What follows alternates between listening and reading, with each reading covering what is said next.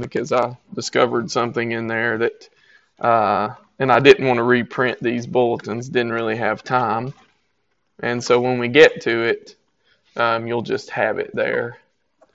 I think that'll be good. So welcome back, Luke. Woo! Appreciate your service, brother, and glad to have you back in our midst. Glad to hear that. So I think when you left, we were still in Christology in Sunday school. And we're actually still on the deity of Christ. But now our particular focus is seeing the works of God, the works that are attributed exclusively to God proper, being attributed to Jesus Christ in the New Testament as a proof of his deity. So that's kind of the subsection we're in now. And today you can see the heading.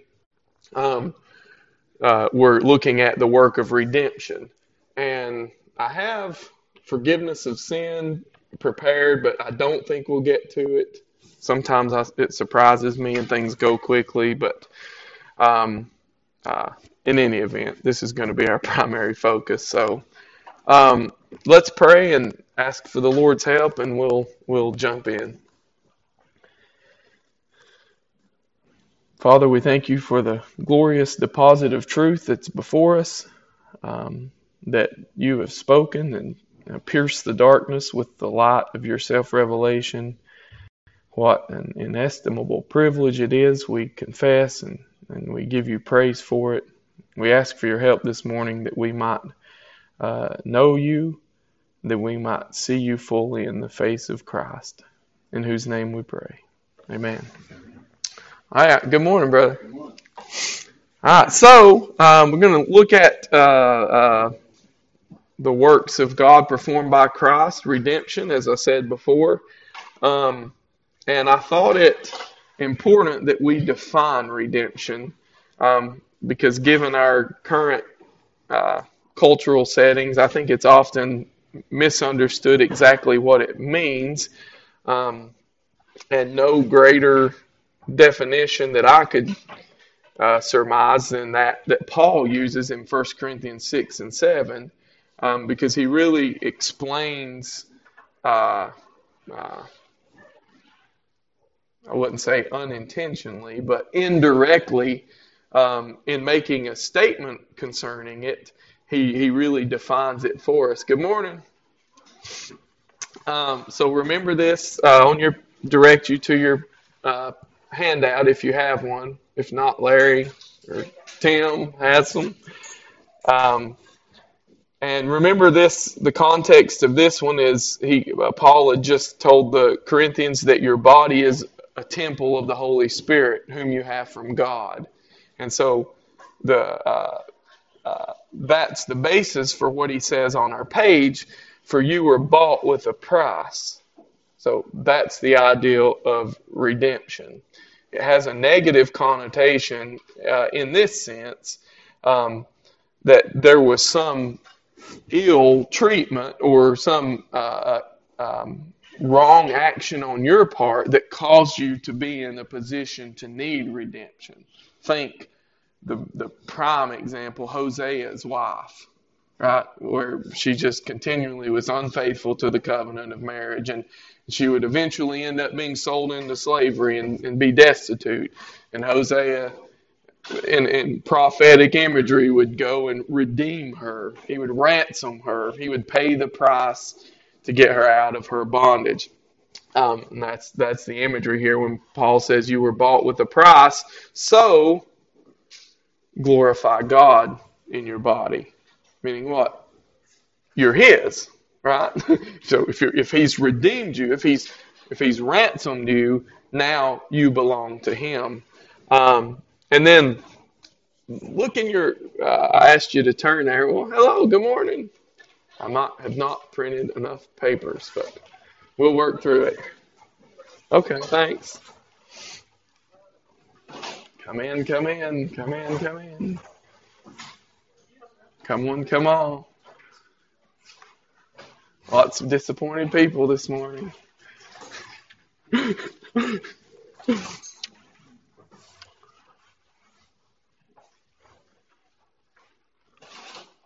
All right, guys that are just coming in. I'll try to be succinct here. Our broader theme is Christology. Our more narrowed theme is the deity of Christ, that he is fully God, he's divine nature. And we're seeing proofs of that now in this section by looking at the works of God that are performed by Christ. And today we're discussing redemption. And we've just sought to define it in the first couple of verses there. For you were bought with a price. Redemption connotes the idea of a purchase from a bad situation, or from particularly like the ideal of slavery or bondage, or something where your liberty is gone. You're in some sort of form of destitution. And then I'd ask people to turn to 1 Corinthians 7, because I wanted to read the previous verse. We can just read it out loud, or you don't have to turn there. But this is really good. Verse 22, he says, in defining, for he who was called in the Lord as a bondservant, in other words, if you were a slave, he's not speaking metaphorically here. He's saying if you were an actual slave, when you were called to the Lord, meaning when you came to faith, I've lost my place. That person is the Lord's freedman. Okay, you see that? So even though they're still a slave in a political, social sense, they're the Lord. They're free in the Lord. But likewise, he who was free when called is the slave, the bondservant of Christ. Do you see that? So you're freed. See, trying to define the concept of redemption, you're freed from your bondage when you're redeemed, but you're not freed to be autonomous, right? You become the servant of whoever redeems you. We use the example of Hosea. When Hosea would redeem back Gomer, then she became his wife again. Now, she didn't get that, right? Because she was a picture of the rebellious house of Israel that we'll read about later. But she was unfaithful in that. But the ideal is you're bought, you're redeemed to be owned by the master who purchased you. That's that redemption of a slave. And then he says, gives the therefore in verse 23 that's on your paper, you were bought with a price, so do not become the slave, the bondservant of men. So see the contrast. If the Lord's purchased you, we'll look at this a lot, you're his. You're not the slave of men. You're not to fear men. You're to be people pleasers, but to be God pleasers. Okay, so that's the idea of redemption. Now, let me draw your attention back to your handout then, to Psalm 111, and we're going to see this theme of God being the exclusive Redeemer. This is the theme of the entire 111th Psalm, and it's particularly displayed in the verses here. It says the works of his hands. Now, whose hands? Remember the context. It's Yahweh, right? So the works of God's hands. That's what he's talking about. The theme. I'm sorry, I misspoke. The theme is not redemption. The theme of the whole psalm is the works of God's hands. They're praising God for the works of his hands, for the things that he has done. The works of his hands are faithful and just. All his precepts are trustworthy. They are established forever and ever to be performed with faithfulness and uprightness. And then look, referring to the Exodus here, he sent redemption to his people. He commanded his covenant forever. Holy and awesome is his name. Now, this kind of helps us to define it and to establish his exclusivity here. But what does it mean he sent redemption to his people? I already mentioned what event that's referring to, most likely the Exodus. Okay, what was the condition of the children of Israel before the Exodus? Were they free? That's right. They were in bondage to Egypt. right? To pagan, unbelieving masters. They were slaves. And in the Exodus, what does God do? See, He redeems them, right? And He uses that language over and over and says, I called you out. I redeemed you as a people for my name, right? So just building a framework here. Look at the next psalm there, the 130th. O Israel, hope in the Lord, for with the Lord is steadfast love, and with Him is plentiful redemption. And look, verse 8. And He will redeem Israel from what? See, now we're going beyond the geopolitical. Now we're going beyond slavery to a political nation, Egypt. What's the real source of their bondage? Their iniquity, right? Their transgression to God's law. This is why over and over and over and over again we see Israel coming back into bondage, right? To these pagan heathen nations that don't even worship God. It's because of their iniquity. So, see, we see both the ideal of redemption being from a negative consequence, and that God is the source in that. Now, remember this next one from Isaiah 40. Thank you, Tim. Appreciate that, brother.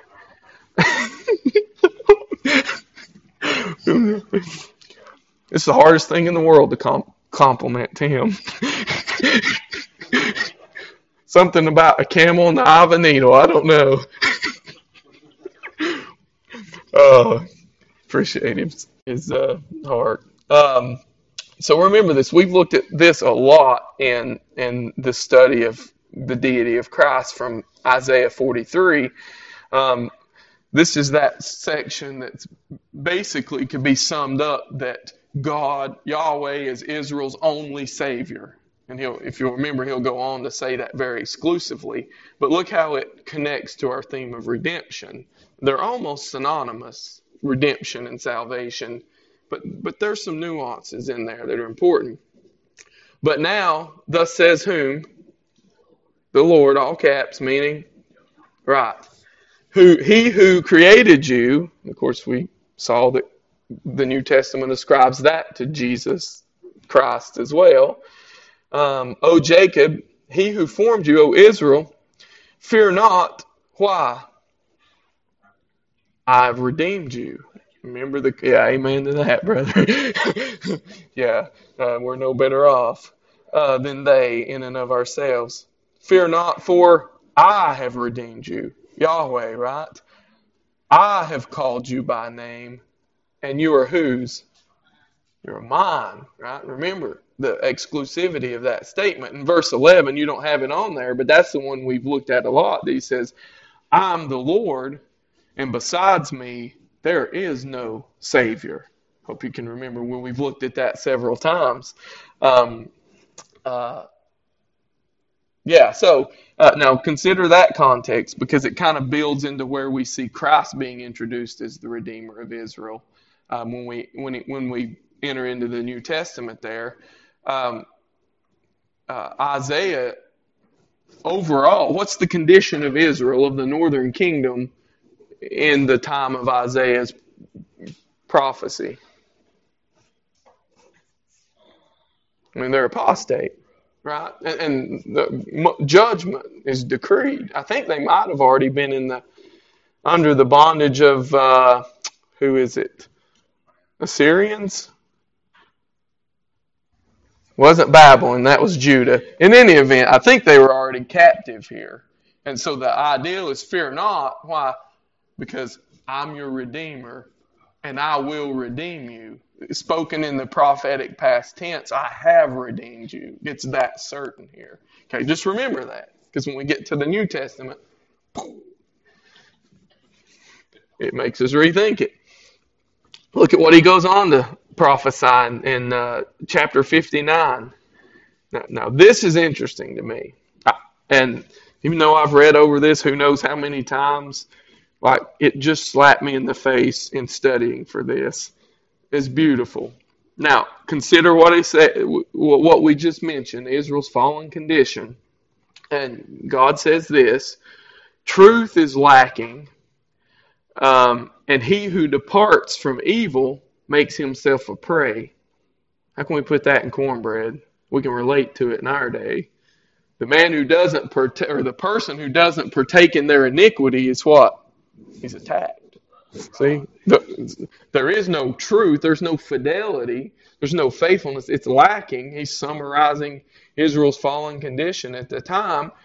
And the one who, not only just the one who doesn't pursue righteousness, but the one who even just departs from their iniquity, the one who doesn't take part in their pleasures, in their wickedness, he falls under attack. He becomes a prey.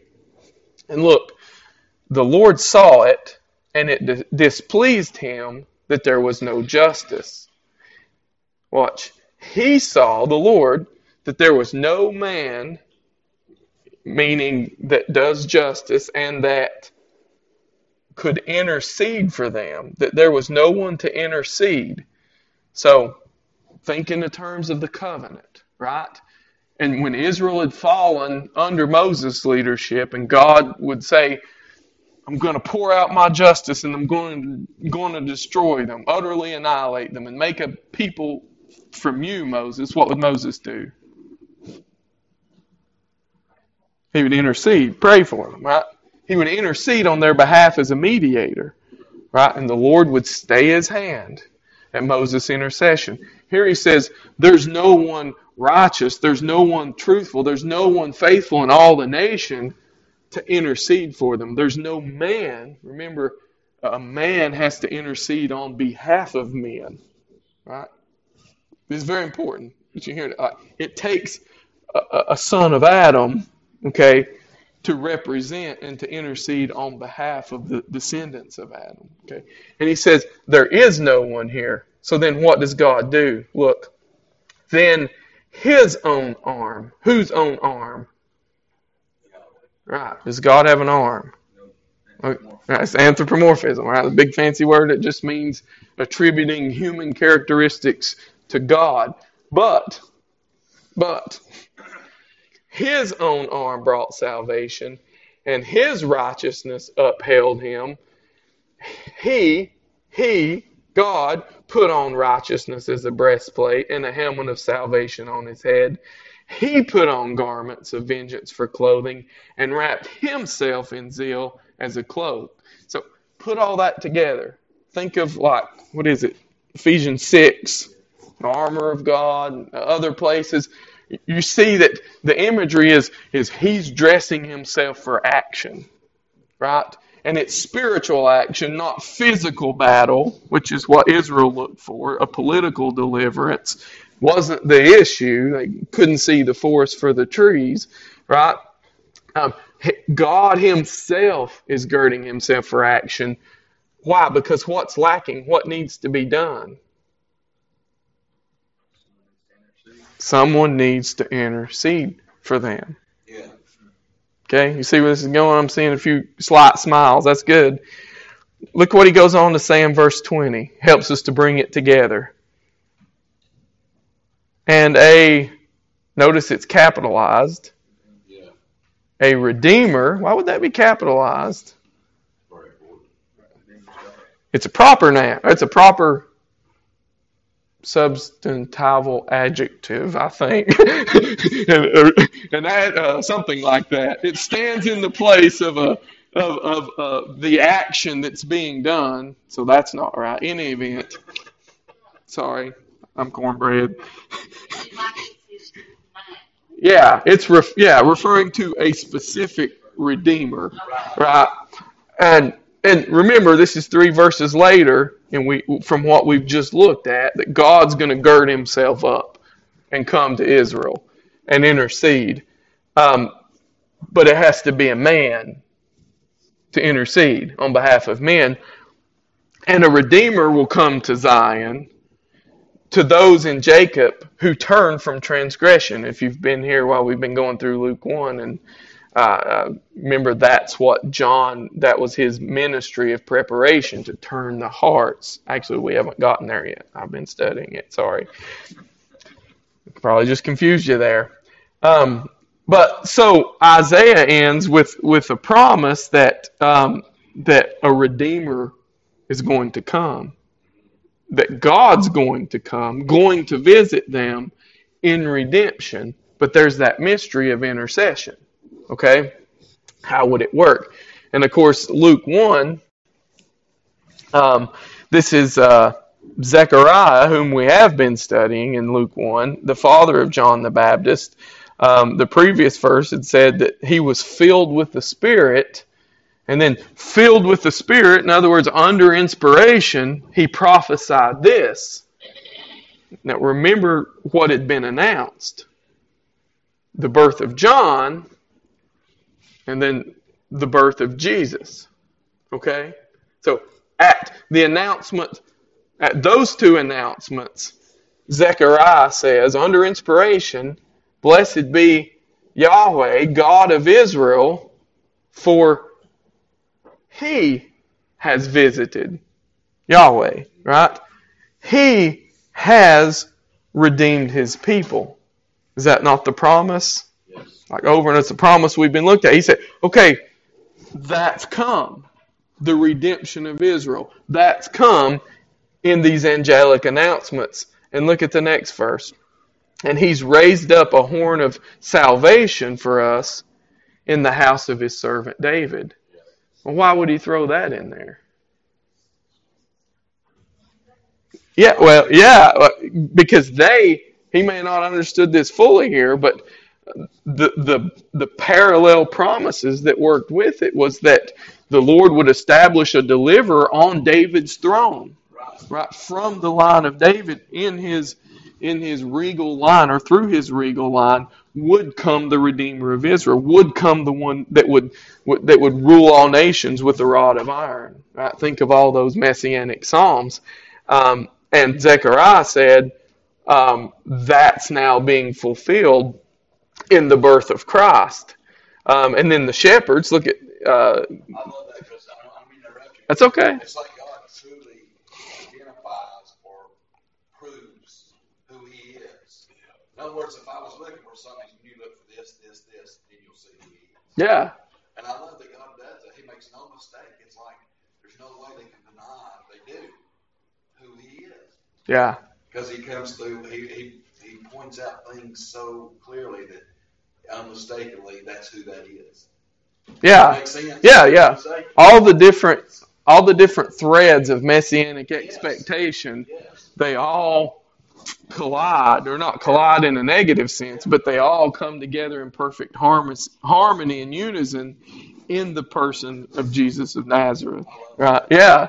It's unmistakably clear if you fear the Lord. I mean, and that's where the problem isn't intellectual. It's okay. That's a good point. Good point, brother. Don't apologize.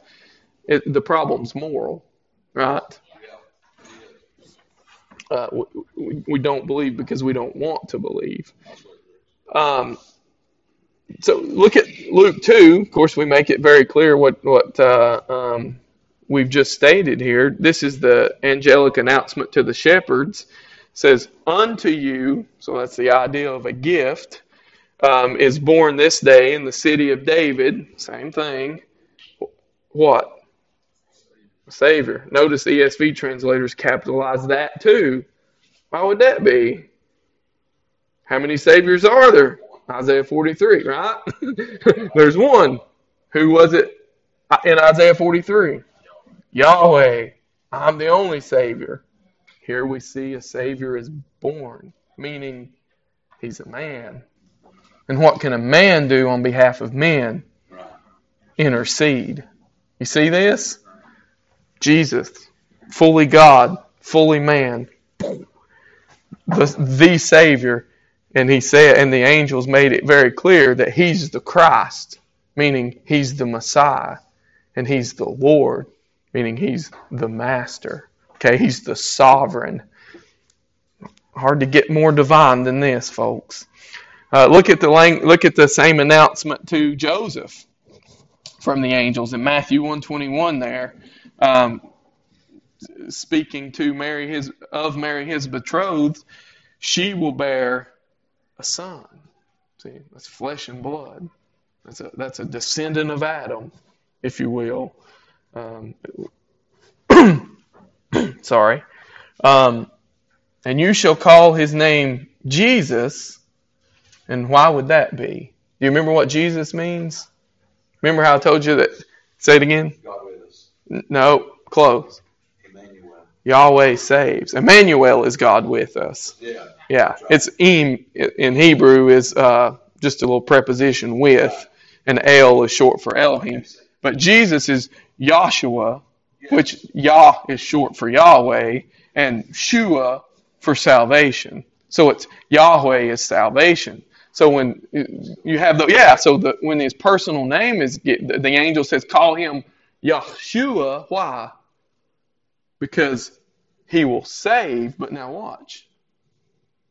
He will save whom? Whose people? His people. His people. Right? Yahweh's people. I mean, you see that. We can't just glance over those things. And he'll save them from something. From what? Right now, what does redemption mean? You see that the word's not used there. But that's the point. Like, he's going to save them from their bondage to their sin and iniquity. Romans 3. Let me check the time. Oh, we've got time up here. Whoop. That's easier. Now, remember this. Sorry. For all have sinned and fall short of the glory of God. So we're talking about a position of being here. Remember our definition of redemption. And Paul says all, both Jew and Greek, those born under the law, those not born under the law, are in the same condition. What? They've transgressed the moral perfections of God. They've fallen short of the glory of His perfections, the standard of who He is. They've fallen short. So their classification, their legal standing is what? Guilty. Yeah. Transgressor. Sinner. Right? Enemy. That's everyone's. But, verse 24, are justified. Now, what does that mean? We're talking about legal standing. It's a legal declaration of righteousness. Okay? So it's the very opposite of what he just said. Okay? That all are legally guilty before God. Legally transgressors. Born under the law or not. Either the law condemns you or your conscience and general revelation condemns you, creation. But you're all condemned because you're all transgressors. But, consequently, all are who are justified. Clearly not everyone is justified. Context is important. All are declared righteous by His grace as a gift. Meaning they don't deserve it. Okay? He gives it freely. They brought nothing to the table. The declaration of their righteousness comes because God is gracious and He's shown favor to them that they don't deserve. Now, look at the means. We're bringing this back around. They're justified by His grace as a gift. How? Through the redemption. Now, watch the preposition. That is in. In whom? Christ Jesus. And in whom is redemption in the Old Testament? God alone. Okay? These are just manifold. Like it just drips off every page. But I like to bask in it. Look at this now. Acts 20:28. This is Paul's charging the Ephesian elders. I think it was the Ephesian elders upon his departure. And there's something subtle in here that really ties in with our purposes this morning. He charges them and says, pay careful attention to yourselves and to all the flock in which the Holy Spirit has made you overseers to care for whose church? God's church. Okay, the church of God. Now watch. Which He, what's the antecedent for He? God, right? It's the proper noun right before it. Which He, God, obtained with His, what's the antecedent? God on blood. Now, does God have blood? All right. So what do we do with that? Okay. Well, we do the next verse, if I remember correctly. We understand, of course, that the blood through whom the church of God was purchased was the blood of the man Jesus, right? Who's fully divine and simultaneously fully human. Okay? Hebrews 9:12 makes it very clear for us, as well as subsequent verses. He, that's Christ, remember the context, entered once for all into the holy places, not by means of the blood of goats and calves, but by means of His own blood. Okay? What did the blood of Christ do? It secured an eternal, what? Redemption. See? Now, Acts 20:28 again. The church of God, which He obtained. See the ideal of redemption in that? He bought it. He purchased it. It's His with His own blood. Okay? Hebrews 9. Christ purchased the church with His own blood. Right? I think. Similar thing. Ephesians 1:7. In Him, you don't have the context there, but it's Christ. Feel free to go back and look. In Him, we have redemption through His blood. Again, what does that result in? The forgiveness of our trespasses. See, our trespasses are the reason for our bondage. They're the reasons why we're slaves to sin, death, and Satan. Okay, our real enemies, not the Roman Empire. Right? Sin, death, and Satan. And it's through the redemption that's paid for with the blood of Christ, we become His, and we're forgiven of those transgressions and trespasses that we've committed, according to not our own deservedness, but what? Ephesians 1:7. The riches of His grace. See? He says the same thing every time. Right? It's according to the grace of God. You brought nothing to the table. He's just gracious. Very succinct. Hard to pass up though. Colossians 1:14. In whom? Colossians 1 is speaking about the preeminence of Christ. Right? You can flip there. It's unmistakable. The whole thing is the preeminence of the Son, is the actual word that Paul uses there.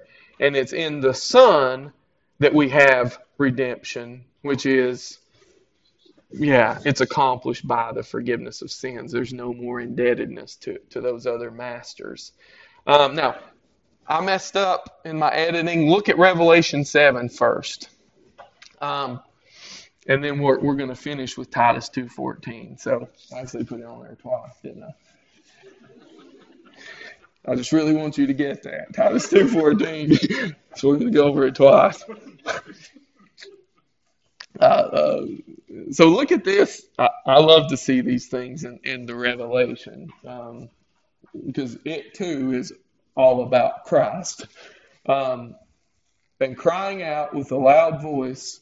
Now watch. Salvation belongs to whom? To God. Isaiah 43, right? Who sits on the throne. And who else does salvation belong to? I'm like, what do you do with that? You affirm it. Right? So Jesus is Yahweh. You affirm it. He's God. Distinct in person, but one in essential being with the Father and the Spirit. Okay. Now, look at our doubly emphasized Titus 2 here. It's beautiful, I think. Who, jumping mid-sentence, but who gave himself for us? Who gave himself for us? Jesus. That's the idea of substitutionary atonement. What do all those syllables mean? It means that Jesus bore the guilt of our sin upon himself, and he drank the cup of the wrath and vengeance of God. He satisfied the justice of God by suffering what was due to our sins, standing in our place, right, at his righteousness that he had earned as a man, given to us as though it were our own. That substitutionary atonement. Right? That's what when it says Christ gave himself for you, that's what that means. Every time he stands in your place. Okay? There is no Christianity without substitutionary atonement. I'm convinced. Anywho, he gave himself for us to what end? Why did he give himself for us? Why did he stand in the place of transgressors, endure the wrath of the Father, be crucified in a shameful, painful, ignominious death, be marked with sinners? Why? Toward what end? To redeem us. You see that? To buy us, to purchase us as his own. From the thing that put us there, and that's lawlessness, antinomianism, right? Rebellion to God's law, disobedience, and to do what? Here's that language. To purify for whom? For himself. A people that belong to whom? Right, himself. His own possession. Right? It's the church of whom that we saw in Acts 2:20? God. Right? Israel's the people of God. You see the point? Just synonymously here, without explanation. It's this clear in Paul's understanding that he says Christ redeemed the church, the true Israel of God, as a people for himself, right? For his own possession. Who are, and remember what we saw was deficient in Isaiah 59. There is no truth. There is no justice. Right? God was going to gird himself with zeal and vengeance and justice and righteousness. Okay? Look at the result of Christ's redemption of his people.